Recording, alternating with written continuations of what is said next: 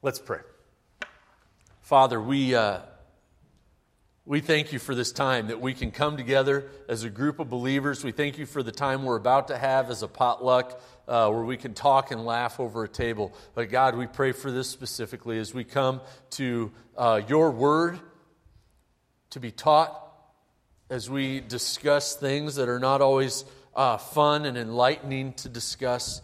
Lord, our hearts echo the words of the last song that, "For my Savior loves me so, He will hold me fast." And God, a lot of this life, once we become saved, feels like us stumbling uphill over and over and over again, waiting for you to come back or take us home.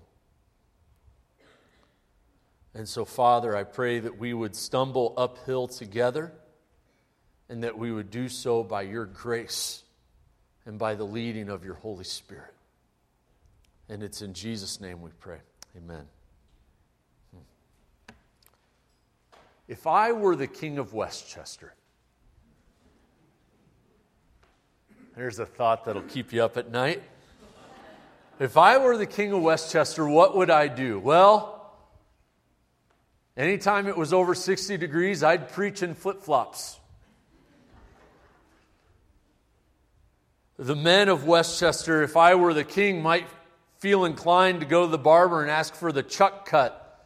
And the barber would say, "What's that?" And you say, "Well, it's weird. It needs to look like an uneven, receding hairline. And if you could do something to make the head look lopsided, that would help too." There may be different decor around the church in the shape of red ends. How beautiful it would be. On a more serious note, I would tend to mandate things I thought were important. I might become more dogmatic than Scripture would prescribe. Everyone would be, and I would think they were good things. Everyone would be required to go on mission trips every few years. All the men would have to go to the Boundary Waters. If they didn't like it, they would just be told to suck it up.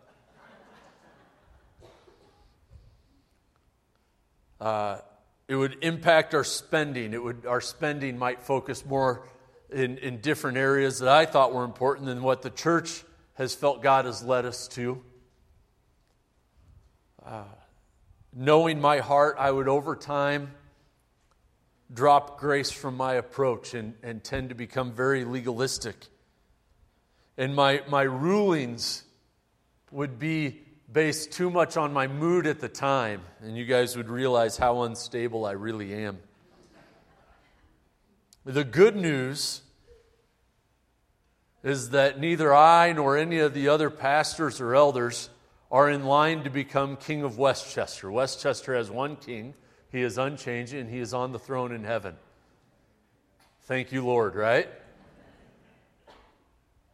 Last week, Pastors Dave and Austin did a really good job of laying out what it means to have leaders in the church and who those leaders are as pastors and elders, and that the pastors are really the teaching elders. And they laid out their qualifications and their calling and their manner. And Dave read this pesky verse from Hebrews at the end that says, "Obey your leaders and submit to them." And so here I get the dubious task of telling you what it means to submit to your leaders. You're all going to love me by the end of this because I tell you to. Glad you guys saw that joke. But it says to submit to them, for they are keeping watch over your souls. This is Hebrews 13:17. As those who will have to give an account, let them do this with joy, not with groaning, for that would be no advantage to you. So there's these instructions to obey and submit to these leaders, to know their work, that our work is as those who are going to have to give an account for your souls, that we are watching over your souls. We are not leading from a posture of do so because I told you to. which are words that sometimes we as parents have regrettably used maybe too much or at the wrong time. Why do I have to do that? Because I'm the dad, and I said so. And I pray that as pastors and elders, that would not be our tone. And we also, as the people of the church, submit in such a way that allows the leaders to watch over our souls with joy and not with groaning. So, as we talk about authority and discipline within the church, I want us to realize some background. This is not a new thing. There's a lot of things we do in the church that started maybe with the Reformation. This isn't something that started with the Reformation. Paul was telling the churches to do this. You know, a few weeks ago, or a few months ago, I guess now, we were looking at 1 Corinthians 5 in our adult Bible fellowship. And Paul says, why are you guys suing each other? Why are you going to unrighteous judges? You should be judging these things for yourselves and telling each other what's wrong. Peter exercised church discipline in a very drastic way in Acts 5 when he asked two people who gave generously to the church why they were lying to the Holy Spirit. And we have also, even before the church, this didn't start with the church, that God's people had discipline from each other. We think of Nathan confronting David over his sin. We think of Elijah confronting the whole nation over their worship of Baal. And Elijah disciplined with no rain for 3 years. And he slaughtered the prophets of Baal. And we have Moses judging over the matters of Israel and assigning others to help him judge over these matters. Authority and discipline have not started with the church. This has been a part of God's people collectively following the Lord since that started way back in the days of Moses and Abraham. Mark Dever says that church discipline is like eating steamed Brussels sprouts. Nobody really wants to do it, but we know it's good for us. Here in this room, we're a collection of very imperfect people who are deep in the process of sanctification, all on this steep upward climb of becoming more holy. We're all trying to walk with Jesus. We're all messing up. And on a daily basis, we all need some form of correction. Most of that is hopefully done through the Holy Spirit. A lot of it is done through brothers and sisters in Christ who sometimes we happen to be married to, who are saying, hey, you were kind of a jerk the other day. We say, yeah, you're right. We repent. And a lot of it happens here at church. And it's not necessarily because the leaders of the church are pointing out the sin. It just happens within the body of Christ. As sin is pointed out, is repented of, and growth occurs.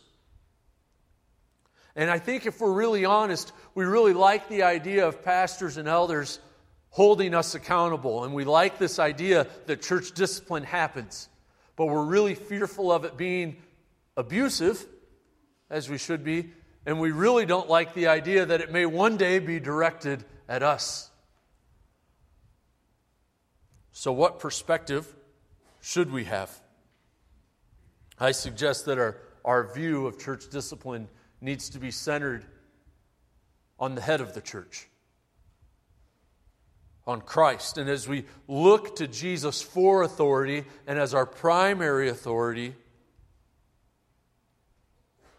how does that impact our view of church discipline and authority?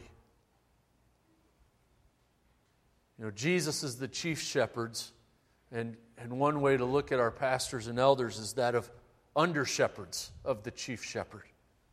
And when we see this, we see that if you're taking notes, go ahead and take this out, that authority of the local church elders and pastors, this authority that's held by them, is from Christ. This authority of the pastors and elders is from Christ. Last week, I mentioned Dave and Austin preaching. They did a great job of showing that these leaders, these elders and pastors, they have a call from the Lord. That they're acting in God's calls. Yes, those who serve, they don't do so to fill out a boardroom. After the service today, we're going to have this potluck and we're going to have a membership meeting. And at these membership meetings, once a year in particular, we vote in new elders, we vote in people for deacon groups. You, as a congregation, have voted to affirm the hiring of all of our pastors here at Westchester.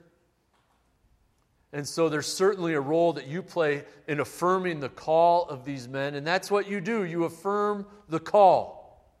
But the call is not Westchester thinking, we really like the qualifications of this person, therefore they should be an elder. The call is first and foremost from Jesus. Austin preached from Acts 20:28. I think we have this on a slide. That pay careful attention to yourselves and to all the flock in which the Holy Spirit has made you an overseer. And so as we look at our elders, let's not say, we've assigned them to be elders to make sure the budget's in line and to make sure the direction of the church is good. No, let's take a step back of humility and realize the Holy Spirit has done this.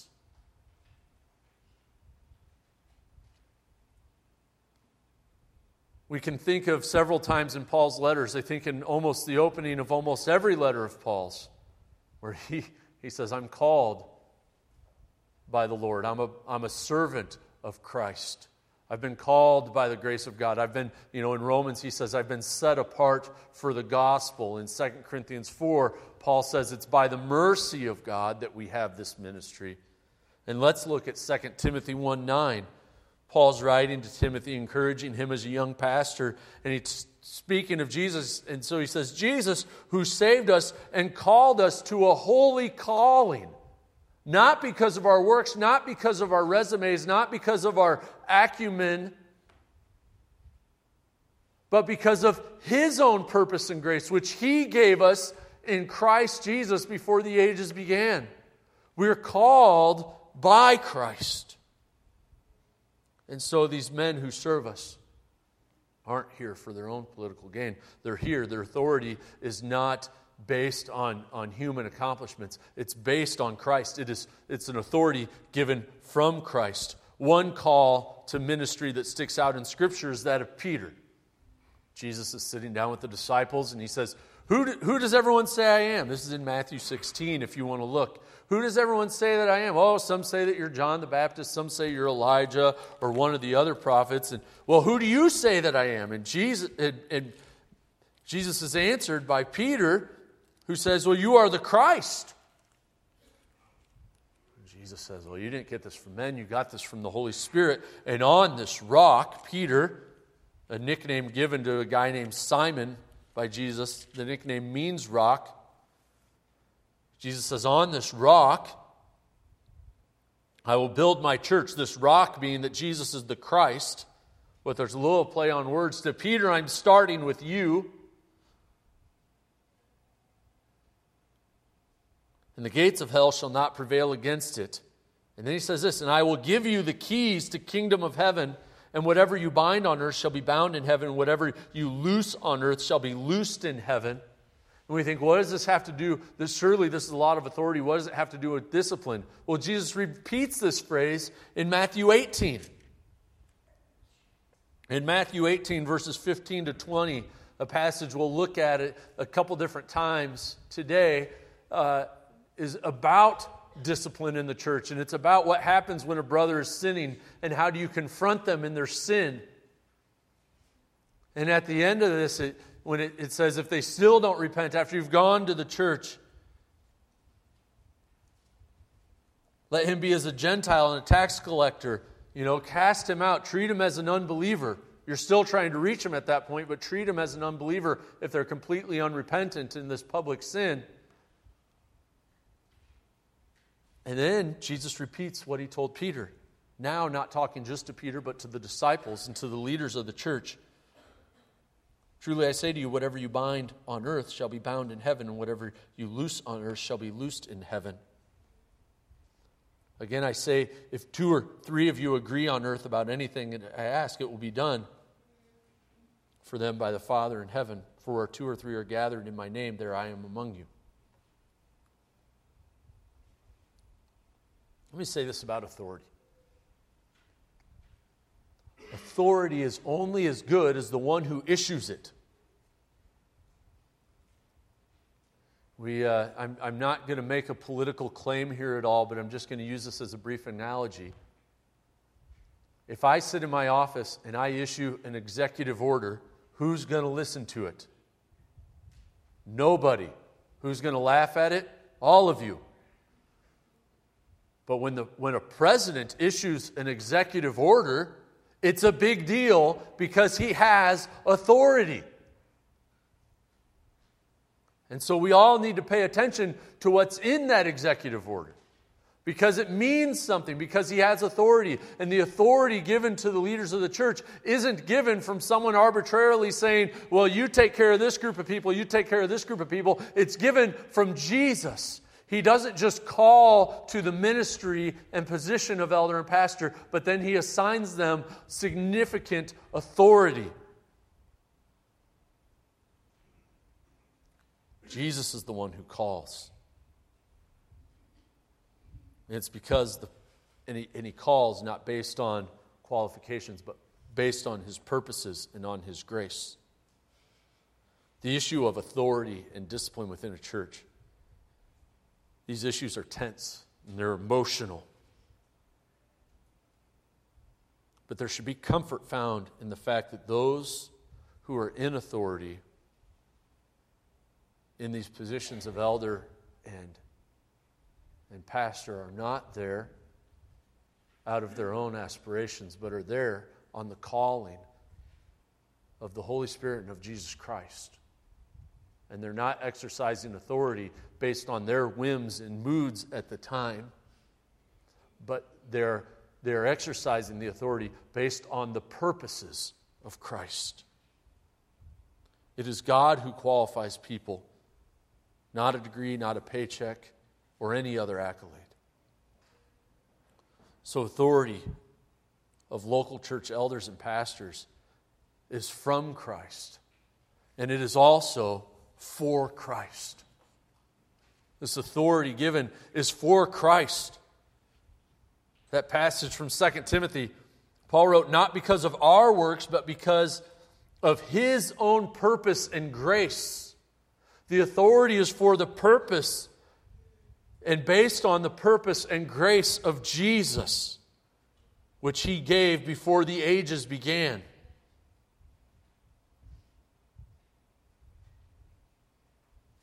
This is why it's so crucial to keep Jesus as the head of the church central to the issues of authority in the church and exercise of discipline.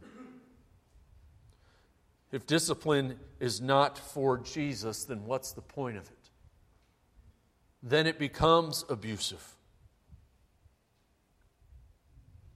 And so, authority of the church being for Christ, I want to break down just 3 general ways, at risk of this becoming a sermon within a sermon, 3 general ways that discipline is for Jesus. And the first is that it's from His Word. It's based on His Word. Hebrews 4:12-13 teach us that God's Word is sharper than any double-edged sword. It divides bone and marrow. It lays us completely open before God. And then in verse 13, and that by it we are judged. And so it is God's Word that we hold up and we sit under and we say, I am subject to this.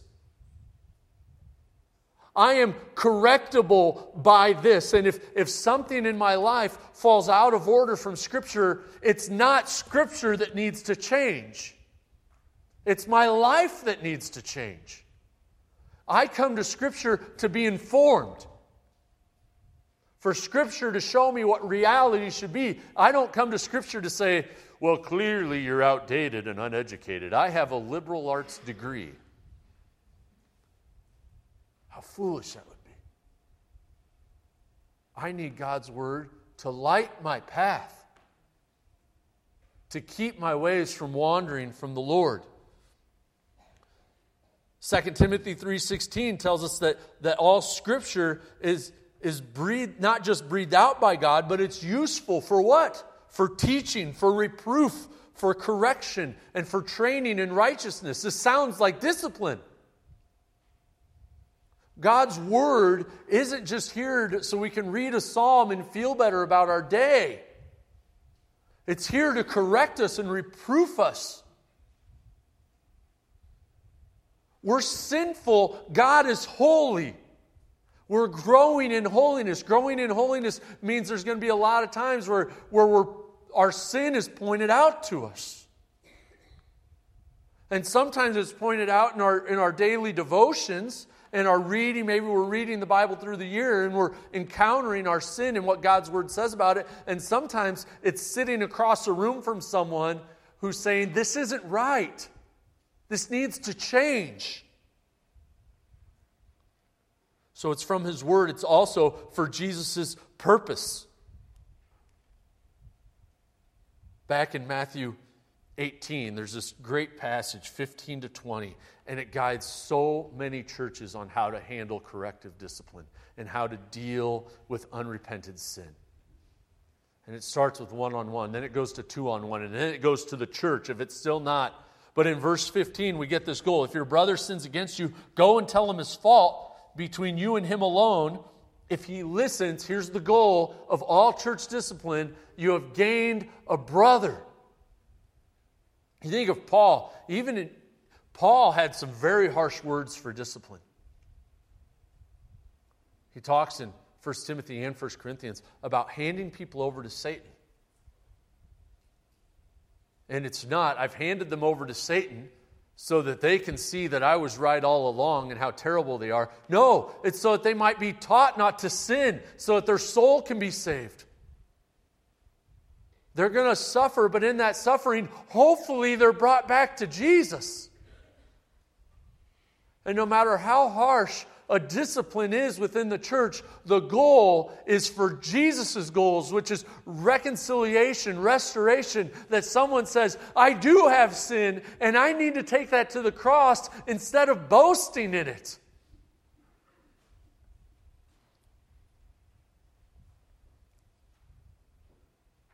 Discipline is done in the name of Jesus with His motives in mind.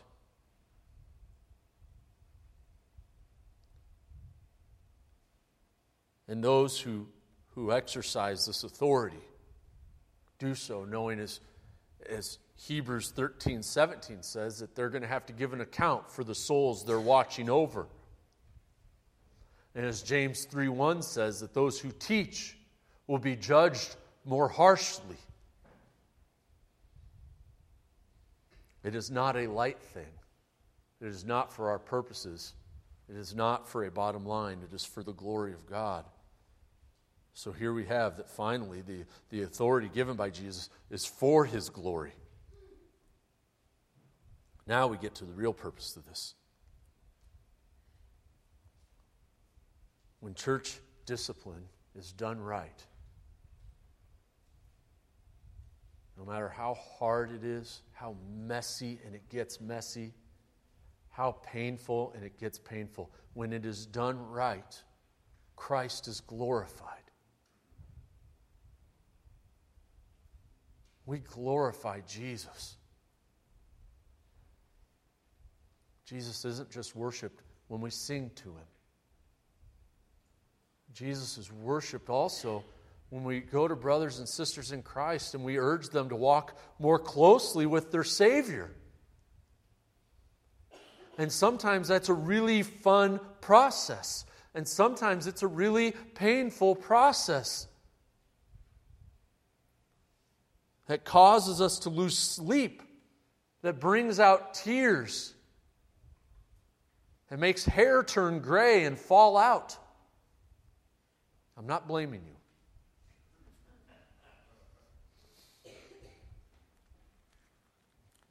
Dave last week took us to 1 Peter 5, and I want to take us there again real quick. To the manner that elders should lead. I exhort the elders among you as a fellow elder, as a witness of the sufferings of Christ, as well as a partaker in the glory that is going to be revealed. Shepherd the flock of God that is among you, exercising oversight, not under compulsion, but willing as God would have you. This heart of, I want to serve the Lord, not for shameful gain, but eagerly. I want to serve the Lord by serving His people. In the words that Peter himself heard, by feeding the lambs, not domineering. I think the NIV says not lording it over them, your authority, but being examples to the flock. And here it is. And when the chief shepherd appears, you will receive this unfading crown of glory. We do this for the chief shepherd because we long for His appearing. And any glory that we get is really His own glory.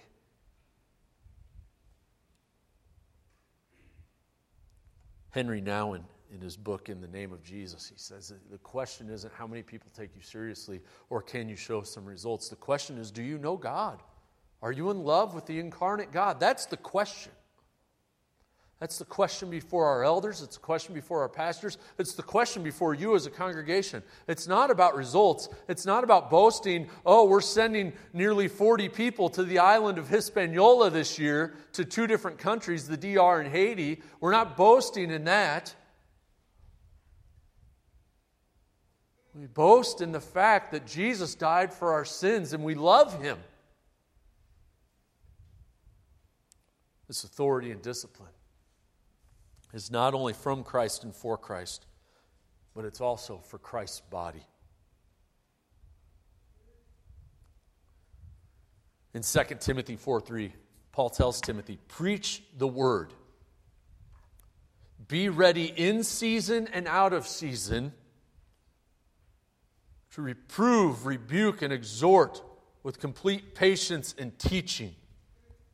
Paul is instructing Timothy that in order for the sake of the health of his church that he's pastoring, to hold to the Word of God, especially when it's incredibly unpopular to do. Hold to the Word of God when it means reproving your congregation and rebuking them.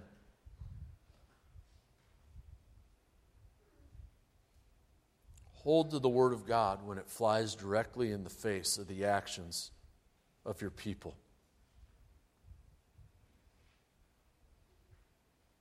And be prepared to do this. Whether it's on a Thursday morning or late on a Tuesday night, be prepared to tell someone, hey, you need to walk with the Lord here and you're not. So what needs to change? Mark Deaver, who compared discipline to Brussels sprouts. Fantastic analogy. He says that church discipline takes on 2 basic forms. The first is formative discipline. This is very common. Formative discipline, to liken this to our physical health, this would be like going to the doctor and the doctor telling you need to eat a little better and maybe exercise some more. This is very basic discipleship. This is what happens in our adult Bible fellowship classes. This is what's happening now. This is what happens when we hear preaching. This is what happens when we're doing Bible studies with each other. That we're reading God's Word and it's confronting our sinfulness in these areas of our life that we try to keep uncrucified. And it's saying we need to lay that down and come to Jesus in all of our life. It's hearing, love the Lord your God with all of your heart, soul, mind, and strength, and realizing, well, maybe I'm not loving God with all my mind. Some people ask, well, why don't we do more church discipline than we do? We don't see much church discipline at Westchester. I think there's a lot of times where the first step of Matthew 18, the one-on-one discussion, or the second step, the two-on-one discussion, accomplishes its goal, and it's never brought to the church. I also think there's a whole lot of times where you as a congregation hear God's word, and you do the most remarkable thing, you listen to it. And so there's this discipline that's constantly going on, but it's pleasant because we approach God's word with a soft heart. And praise God for that.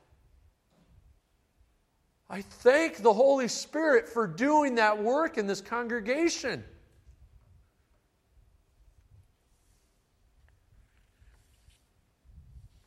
The other form is corrective discipline. A number of years ago, I had to have surgery on my right foot to remove a bone fragment that was causing a great amount of pain. And I tried to put off the surgery because a wise person once told me that there's no problem that surgery can't make worse. He heard that from a surgeon. And so I tried to put off surgery. I got cortisone shots. Oh man, it was just unbelievable pain. I could barely walk. I couldn't run at all. If my foot just grazed the side of a table, it would just shoot pain up my leg. I had to go, but the surgery and the recovery from the surgery the next couple days after it was more painful than before I had the surgery. I had to temporarily increase my pain through invasive and drastic measures in order to decrease my pain and improve my quality of life over the long haul.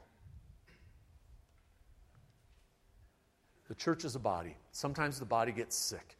And sometimes there's a specific ailment that causes the body a lot of harm. And it needs to be dealt with.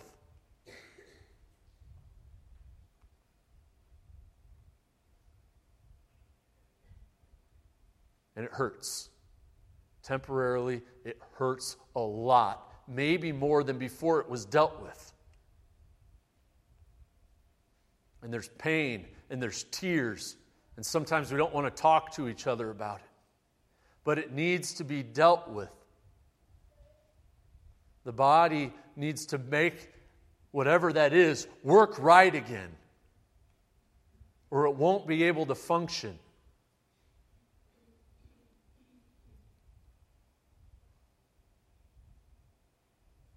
But the goal is always restoration, no matter how corrective the discipline needs to be. One of the problems we have is an embarrassment of riches of really healthy churches. And so sometimes someone needs to be corrected, and before they can go through those channels of correction, they just go find another healthy church to be a part of, and they go there and say, oh, things weren't working out, so I wanted to worship here instead. Know that when discipline is done, it's done for you. It's done for the health of the body of believers. And there are times when an elder or pastor finds himself sitting across the room from someone who says, I want to do X or have done X and it was great. And we open up the Bible and say, God disapproves of X.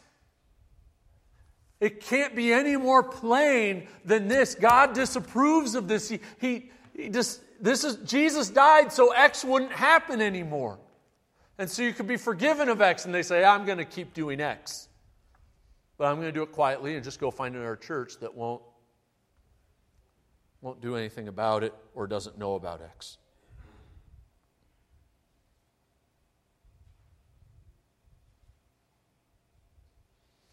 All of us are here because we realize that none of us are good enough. And you're here for one reason or another this morning, tied to the fact that you feel like you need to be walking with God, and this is part of it. And you feel like not everything in your life is right, and so you come to church hoping to hear from God's Word, hoping to benefit from worship, hoping someone will pray for you and with you in what you're going through. And those are great. And if and when that day comes that someone has to sit across the room for you and open the Bible and say, what you're doing grieves the heart of God, I ask this of you. Would you have a soft heart? For the sake of your soul, will you have a soft heart? We don't do this so that we can go to church conferences and say, well, no one in our church is sinning. You must be a terrible pastor. We don't do this for any sort of plaque or accolade. We do this because of the glory of Christ. We do this by the authority that He has given the church. And what ends up happening when this is done right is you have a bunch of people who are pastors and elders who are only there because of the grace of Jesus, trying to show someone desperately in need of the grace of Jesus, the grace of Jesus. It's an expression I've used before. It ends up being one beggar showing another beggar where to find bread. Only too often in the case of church discipline, the starving beggar says, I don't need bread. I'm fine on my own. I have a friend that I did ministry with for a long time, and as you do ministry with someone for a long time, you rub off on each other. And one of the things I'm really thankful that he rubbed off on me is he goes, man, as ministers of the gospel, we need to live a lifestyle of repentance. That the more I walk with Christ, I just need to get better and better at repenting of my sin. And as a body of believers, let's be really good at repenting of our sin. Let's fight and do hard work to keep a soft heart before God.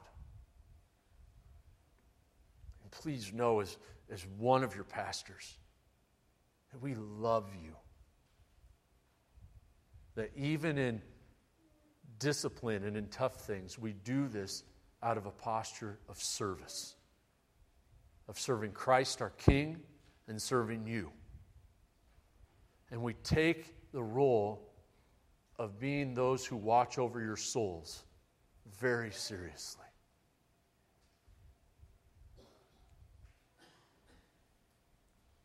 Let's cry out to God, asking for His grace and praising Him that His mercies are new every morning. Father God, we are so thankful that You don't require perfection from us, that You don't base our salvation on us, but You base it on Yourself.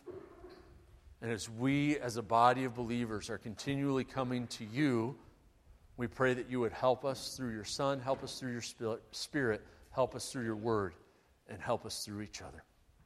Amen. Can we stand together as we close?